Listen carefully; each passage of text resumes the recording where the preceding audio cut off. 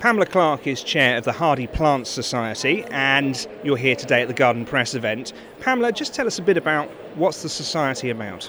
The society is really there for the three things that our members told us were the reasons that they joined the society, and that's our new strapline on our new promotional board, which is the society is all about people, it's all about passion, and it's all about plants. And so it brings together people who are passionate for plants, and some of them is about growing plants, many of them it's propagating plants, and some of them it's just they want to have lovely unusual plants in their garden. And we do specialise in trying to preserve varieties of plants that are no longer in general cultivation, because a lot of the garden centres are not offering the older long-standing plants. And that's one of the reasons why the society was founded, was by the nurserymen who were very keen that the plants that they were growing were put out into the wider community. And so we have a range of members who are, like me, I'm an amateur gardener, but we have some people who own the largest nurseries in the country. We have some very eminent members from overseas, and many of them are there because of our seed scheme. And we've got seeds here that we're giving away to the participants at the exhibition, because these are seeds that come from our members. They're grown in their gardens, and they're often things you can't get in general commerce. So that's one of the main reasons why the society was founded and keeps going. It brings together people who are really passionate about plants. So when we talk about hardy varieties of plants, we're talking about ones that might work for a UK climate in a colder kind of situation. Just give us some examples of hardy plants. Well, the types of hardy plants, the most obvious one that people think about are hardy geraniums, and we have a special interest group that focuses on that. But of course, it's like everything that's hardy.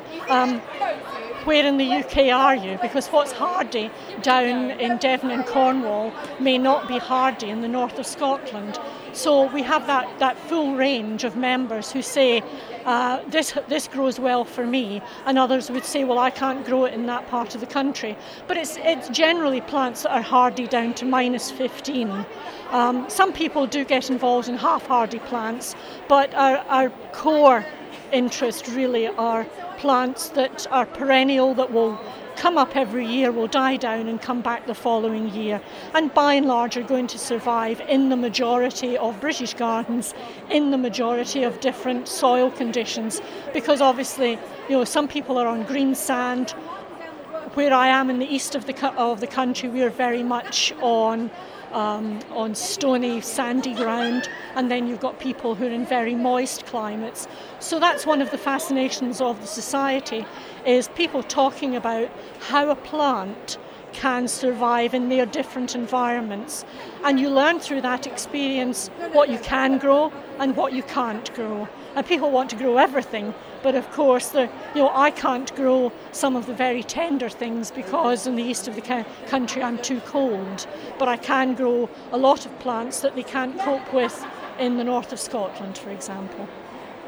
And for you, what's a particularly special hardy plant you would recommend?